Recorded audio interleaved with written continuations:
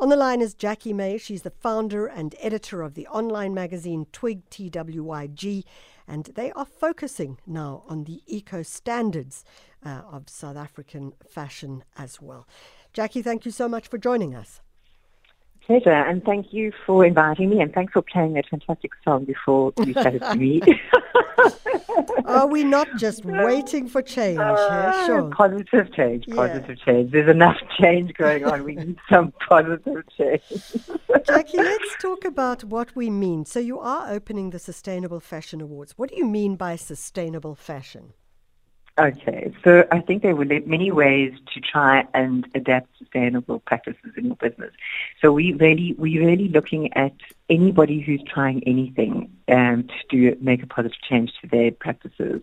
There's so many ways of adopting it. I mean, it's obviously your water use, your how much energy you're using in your business, what materials you're using, materials that are not going to be bad for the environment once they're finished, once the consumer has finished using them, or the processes that have been made. The processes that have taken to make that fabric. It's how you design that product in terms of how much waste you're creating. You know, if it's a zero waste pattern that you've used, then you've really reduced your waste material. That's also a sustainability practice. And then obviously what quality product you're making. The better quality, the longer it will last, and the less people will need to buy, and the less waste you're creating. So there are lots of different ways to approach it. Obviously, if you adopt all those practices, it's better for everybody. But it's a very complicated thing in a business, and it's expensive. It's more expensive for many small independent designers. So we're really looking for goodwill, intent, and people who are really thinking it through carefully and taking the chance and doing and adopting these practices.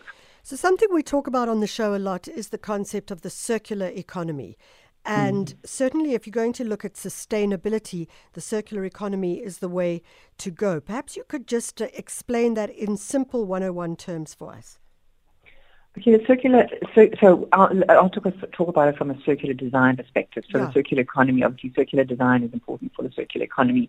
It's designing something and making something using the best possible environmentally friendly resources and making it in a way that can be disassembled and remade or recycled and reused so that we do not waste those resources. So if we look at a pair of, I mentioned a pair of jeans earlier. So if we look at a pair of jeans, what we're saying is that, okay, someone goes, they buy a brand new pair of jeans of which an enormous amount of water would probably have been used to get those jeans to their final finished objective. But if you're going to look at it as a part of a circular economy, one could cut those jeans up and turn them into a jacket, for example, at a second stage. Yes, like the green degree does so beautifully. Jeans are an interesting one. If somebody once said this to me about how much you pay for clothes, and we all say, oh, jeans shouldn't cost a lot. We should rather spend 3,000 rand on a dress than 3,000 rand on a pair of jeans. I mean, those prices are horrific. I'm just using it as an example. But just think about how often you wear a pair of jeans and how long they last. And for me, those are two very important factors: is how often you wear it. Yeah. And how you don't need to wash a pair of jeans every time you wear it, which is also very important because you don't want to put everything into the washing machine all the time because you're releasing microfibers into the environment. Yeah. And also how long they last. I mean, those are two crucial aspects of a sustainable wardrobe.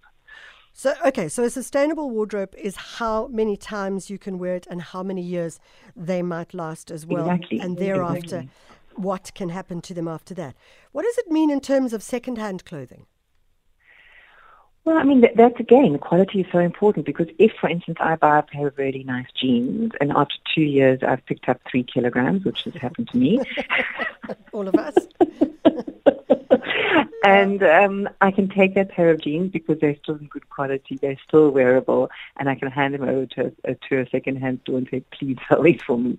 So that quality is really important, and something that's trans-seasonal and that is not a trend-based design. I think we as a middle-aged consumer, obviously I'm not so interested in trends, but I think we all have to, never mind your age or your age, we all need to start thinking of trans-seasonal clothes, that we can buy something this month that I'll be able to wear in spring for the next 10 years.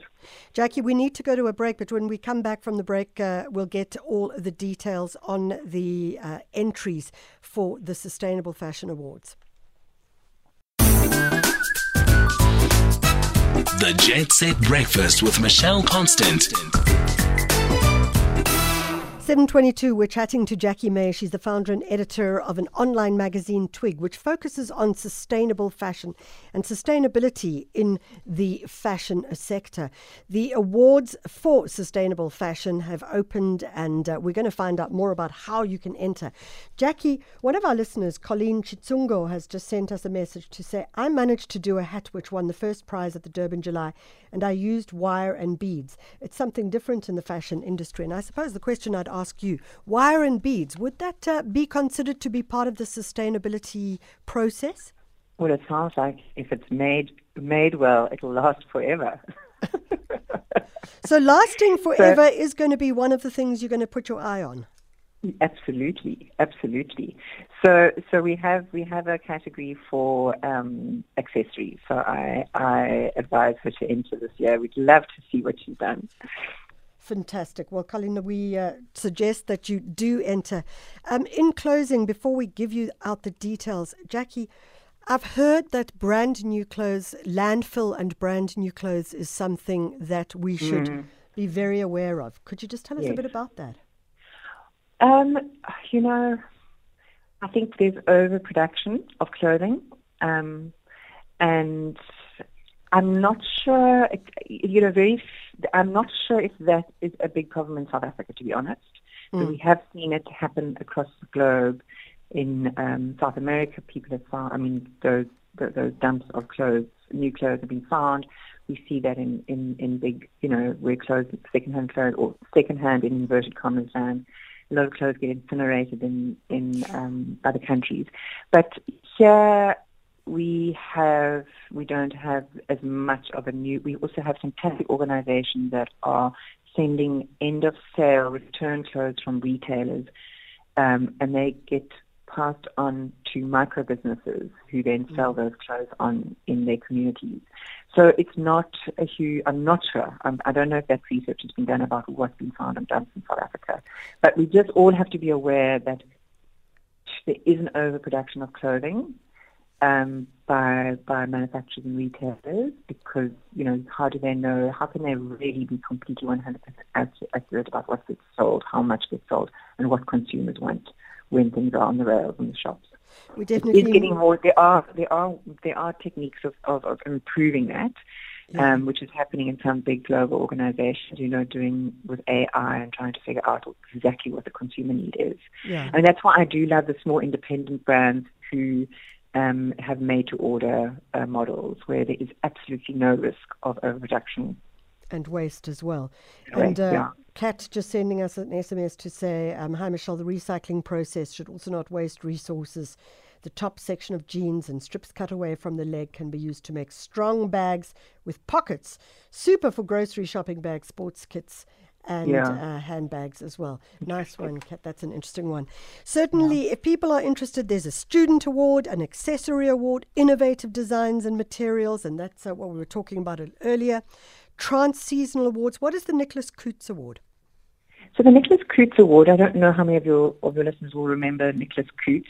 Nicholas Coutts was a young, absolutely incredibly talented designer in Cape Town who tragically lost his life way too young. And he was very much into artisanal crafting and turning that into an elevated fashion garment. So he did weaving, he did beading, he did really worked with natural fibers in South Africa. He had looms in his studio, and really was an incredibly inspirational designer.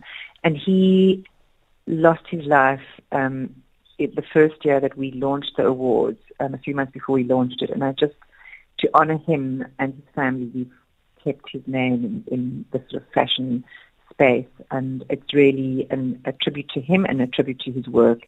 And it's really recognizing artisanal and craft techniques used in fashion.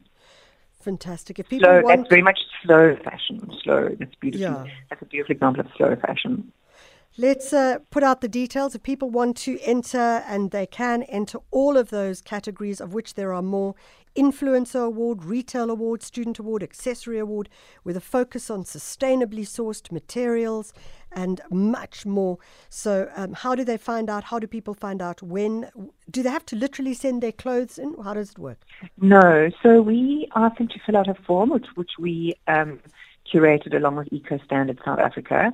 It's not too onerous, but we do ask for photographs, and we will have follow-up questions, and we might need to do surprise studio visits depending on how well-known or if how familiar we are with the designer or not, and their work. So it's interesting. I mean, and most of the designers who do apply, the jury in some way or other has met or knows the work. So, yeah. Okay, so what are the deets? What are the deets? Twyg.co.za/awards. All the information is there.